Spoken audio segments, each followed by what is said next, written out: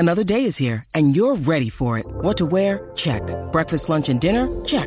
Planning for what's next and how to save for it? That's where Bank of America can help. For your financial to-dos, Bank of America has experts ready to help get you closer to your goals. Get started at one of our local financial centers or 24/7 in our mobile banking app.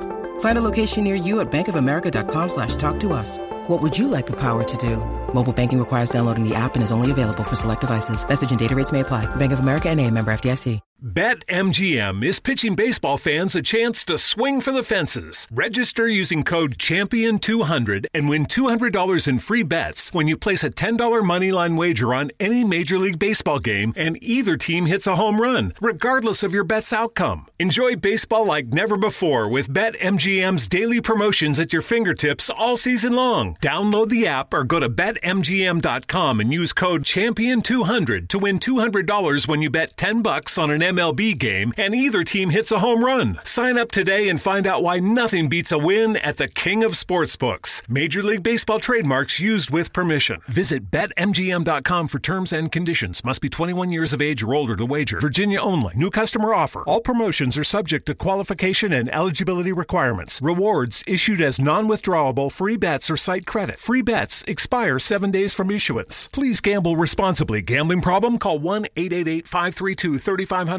Experience an epic summer at Busch Gardens Williamsburg with world-class rides, shows, exciting animal encounters, and all new thrills on Pantheon, the world's fastest multi-launch coaster. Come early and stay late during summer celebration, now through August 14th. See the stars of America's Got Talent, live concerts, and fireworks every weekend. There's always more to do at the world's most beautiful theme park, Busch Gardens Williamsburg. Save up to 50% on tickets, fun cards, and memberships during our 4th of July sale. Restrictions apply. Hello, movie friends. Welcome back to the show. Anthony here. I'm going to do a mini review of House of Gucci, one of the most prominent releases last year, directed by the great Ridley Scott with an all-star cast. This film got mixed reviews, however. So it has a 6.7 IMDb, a 62% on Rotten Tomatoes, although it does have an 83% audience score on Rotten Tomatoes, so there's a bit of a disagreement between fans and critics, and then a 59% Metacritic score, so a very lukewarm response from critics, although a little bit better from audiences since it's close to a 7 on IMDb. And this cast is insane. You got Jared Leto, Lady Gaga, Adam Driver, Al Pacino, Salma Hayek, Jeremy Irons, Jack Huston, and a bunch of others. Jack Huston is actually the grandson of the great John Huston, the American director, and also the son. He is the son of Danny Huston, the actor. So this movie has a lot going for it, and I will say right off the bat, this movie is good. It could have been really great, but it just didn't make it there, and there's a few reasons why. But first of all, this story is insane. I had no idea that there was such a ridiculous, murderous plot within the Gucci family. It's a story that's so stranger than fiction. You know, it's like sometimes the truth is hard to believe, and it's just one of those stories that I guess I've never heard of, even though I have some familiarity with the fashion world. But it is a crazy story about. So basically, what really happened, and they depicted in the film, is that one of the sons of the owner of Gucci, he married a woman. They had a tumultuous relationship. Her name was Paula, and after several years, they divorced. And she hired an outfit of petty criminals to assassinate him. And so one of these men, they shot him, killed him, and then 2 years later, she and the culprits were convicted of murder. And this is like Gucci, one of the most prominent names in the history of fashion, and like, you know, right now it is, you could argue, the most respected fashion brand. And at the time, it was still a massive empire. And it's just an unbelievable story, and it makes for a great film on paper. And there are great moments of this film. You know, the production design is terrific. Costuming is excellent. Hair and makeup, the best that you can pay for. The craftsmanship of the film is really terrific, as well as the direction, cinematography. It's a beautiful looking film, extremely well directed, like all of Ridley Scott's movies are. He's one of the best to do it.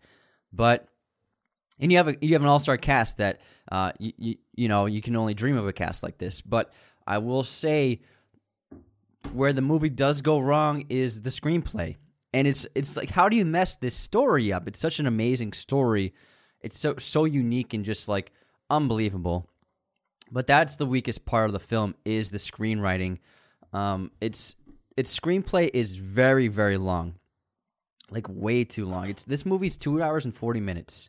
If you could shave off 30 minutes from that runtime, and it would be a tighter, better movie.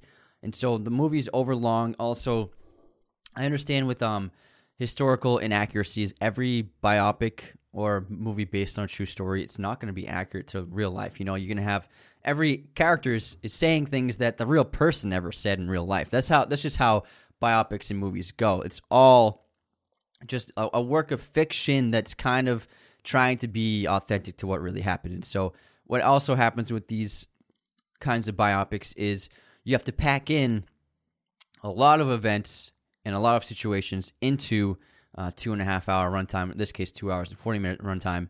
And so you can tell there are scenes where things are happening and characters are having discussions, and there are situations that would have taken place over several years, but it's just packed into like 2 minutes of the runtime. And so that's a weak part of the film.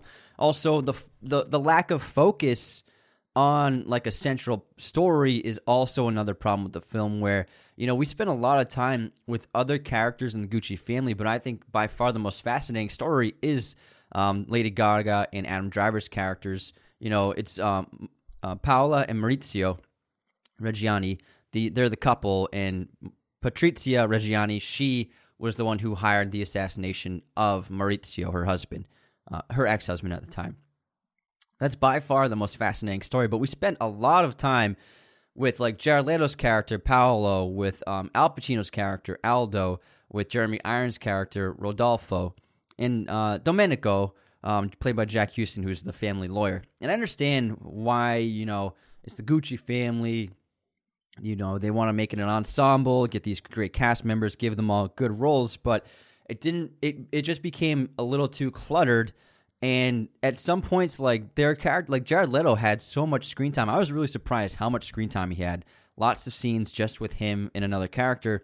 And there are big beats where like Lady Gaga and Adam Driver aren't even like involved in the story. It's more about like Aldo, Rodolfo, and Paolo, which was surprising to me because, and obviously, the family drama within the Gucci family and the dynamics and, the conflicts within that family they definitely played a part in what ultimately happened.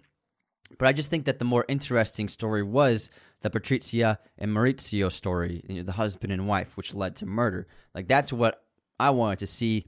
There was plenty of that, but it wasn't quite honed in terms of the idea of the plot of the story and the approach to the story. And so that's definitely one of the weaker parts. Also, one of the weaker parts of the film is the acting. All around, the accents aren't very good. I would say Lady Gaga and Adam Driver have the best accents in the movie. Al Pacino, he's not known for his foreign accents. He can do like different New York accents he's always done. But I've never heard him do a foreign accent, and he didn't really pull it off the whole time. He did slip in his American accent here and there. But, Jared Leto and Jeremy Irons were actually the weakest members of the cast in terms of accents, because Jeremy Irons, amazing actor, iconic, but his accent was British half the time. Like, he was slipping into it. He just sounded like Jeremy Irons half of his dialogue, and it just kept going Italian to British, and it was like, come on, Jeremy, how much work did you put into this? And then Jared Leto obviously has become like a video meme on social media because of how ridiculous his Italian accent is. And obviously we all know he's a talented actor. He's an Oscar winner. But the thing is, his accent is so over the top. And I understand why he did that. He's a smart guy. He's a great actor. He's not going to do that by accident. But his character is a buffoon. He's someone that you laugh at. He's an idiot. And so he fed that into his accent, I think, and so that's why he made it over the top. But it doesn't fit the tone, and it definitely doesn't fit when he's having scenes with these other characters where they're at like a 5 out of 10 for the Italian accent thickness. But then Jared Leto's at like an 11, where he's talking like this, and it gets to the point where you're just like, you can't take anything he says seriously. And that's definitely also another weak aspect of the film.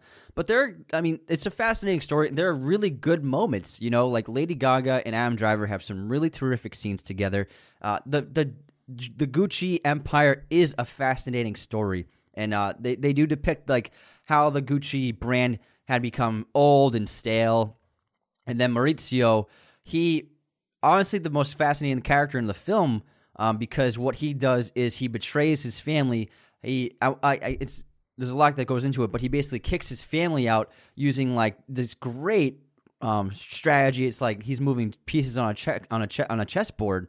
And he's pushing out his father. He's pushing out his uncle. He pushes out his cousin until he's finally in control of the Gucci brand. And he was in control of the Gucci brand for a short period of time until Patrizia had him killed. So he actually steered Gucci in a new direction of youthfulness, of changing the style, of embracing modern culture. And I found that to be an extremely fascinating story, like this guy who manipulated his family to gain control. And ironically, it's like The Godfather, where he didn't want to be part of the family, but then Patrizia manipulated him to get involved with the family because she married him for his money and for his name and wanted to be part of the Gucci empire. That was her main motivation for marrying him. And so she kind of like slowly, year by year, whispered into his ear to join the family. And so it's like that Michael Corleone storyline of The Godfather, where once he became involved in the family, he took control. And so that's what Maurizio does. And I thought that was really fascinating, but that's not that much screen time in the movie. And that happens well into the runtime, like well after 2 hours, that entire plot starts to really play out. And I was like watching the movie and I'm like, where was all of that like during this entire runtime? Like that's such a fascinating story. And the screenwriting really just like made the film clunky, slow, cluttered. And also there's like an amazing sequence that really happened where Italian authorities went to Maurizio and Patrizia's home to arrest Maurizio for tax evasion and tax fraud. And it's a great sequence where he sneaks out the back as the police are entering his home, takes a motorcycle, and drives straight to Switzerland out of the jurisdiction of Italy. And so it's an amazing sequence. It's a cool idea, but it's a minute of the movie. I thought it was I think it was the most interesting sequence in the film, but it was so short. I feel like if they had spent a little more time on a sequence like that, like what if that was like a 10-minute sequence? They could add a lot of tension, some thrills, maybe even, embellish it where like the police could be on his tail while he's making it to Switzerland. That makes it like a time thing where I got to get there before they catch me. I thought that was a really big missed opportunity of something fascinating that really happened in the story, and they just kind of put it as like a scene on the side. And it's like that's a fascinating sequence, and then we get like 30 minutes of Jared Leto being a bonehead, and it just got to be like I was frustrated with what the writers decided to focus on in terms of what they laid out for scenes in the film, and that was the weakness. If they'd had a stronger script, and if it had maybe better honed performances by the actors, one detriment to Ridley Scott's filmmaking is he is an extremely efficient filmmaker. He is notorious for finishing his films ahead of schedule and under budget, which is why one of the reasons why he makes so many movies so quickly, because he's a really fast shooter. And what he does is he actually, for a sequence and for a scene, he'll film with up to 6 to 8 cameras at the same time, and each camera has their different angle and setup for like an actor or a couple of actors. So that way he can film an entire scene with like 100 takes in an hour, whereas another set will use one camera and switch the camera from actor to actor to actor to different setup here and there, and it could take 2 days to film a scene. So that's why he is such a prolific filmmaker, because of how efficient he is. And that is terrific in terms of getting movies made, but also I think that the rushed job, especially in his later films, has been a detriment to his filmmaking. And I think that if they had spent more time working on the accents of the actors and really like maybe taking their time with the scenes, maybe they could have fixed the performances and made sure that everyone's accent was pretty passable. But, then I think that is also one of the weaknesses of Ridley Scott's more modern films. Obviously, he's still one of the best to do it, and his film, The Last Duel, was one of my favorites of this same year. It's both the films came out in 2021, but they weren't supposed to because of COVID, so one was delayed. But The Last Duel is a remarkable film. This one, it could have been remarkable as well, but it just wasn't quite there. Is it acceptable to go to Mickey D's just for a drink? Of course it is. But good luck leaving with just a drink. It's more than a drink. It's a Mickey D's drink. And right now, a small Minute Maid slushie is just $1.59. So all you have to do is choose a flavor, like the tropical mango or strawberry watermelon, and enjoy like it's meant to be enjoyed. Prices and participation may vary. Cannot be combined with any other offer. Ba-da-ba-ba-ba. This is Sarah's O'Reilly Auto Parts story. Driving cross-country with 2 young children is ambitious, to say the least. Then our check engine light came on. We pulled into O'Reilly Auto Parts and they tested it. Turned out it was a faulty sensor. They referred us to a great mechanic just down the street and we were back on the road in no time. O'Reilly Auto Parts. But I recommend you check it out. It's not bad, but it's not great. But it is a fascinating story. But obviously the weakness is the movie is a slog at sometimes, and it just slowly gets there. But, I mean, if you're a fan of this cast and Ridley Scott and you think that story is interesting, I definitely recommend you check it out. Just keep your expectations pretty modest. Don't walk into this thinking like, oh, this is going to be the new epic of this year. It didn't hit that mark, but it was still it's pretty entertaining. It's well made, and it is undeniably a fascinating story. So if I'm going to rate this film, I give it a 6.5 out of 10, and I definitely recommend you check it out if you're into these kinds of films. And also, I highly recommend you check out Ridley Scott's other movie from 2021, The Last Duel. Thanks so much for tuning into this mini review of House of Gucci. I have another review coming out tomorrow where I talk about the Norwegian film, The Worst Person in the World, which has been nominated for the Best Foreign Language Film Oscar as well as a Best Original Screenplay Oscar. We just did a Donnie Darko episode, and we have some fun stuff coming out next week, including some secret reviews I won't tell you about, but stay tuned for more stuff. Take care. Is it acceptable to go to Mickey D's just for a drink? Of course it is. But good luck leaving with just a drink. It's more than a drink. It's a Mickey D's drink. And right now, a small Minute Maid slushie is just $1.59. So all you have to do is choose a flavor, like the tropical mango or strawberry watermelon, and enjoy like it's meant to be enjoyed. Prices and participation may vary. Cannot be combined with any other offer. Ba-da-ba-ba-ba. This is Sarah's O'Reilly Auto Parts story. Driving cross-country with 2 young children is ambitious, to say the least. Then our check engine light came on. We pulled into O'Reilly Auto Parts and they tested it. Turned out it was a faulty sensor. They referred us to a great mechanic just down the street and we were back on the road in no time.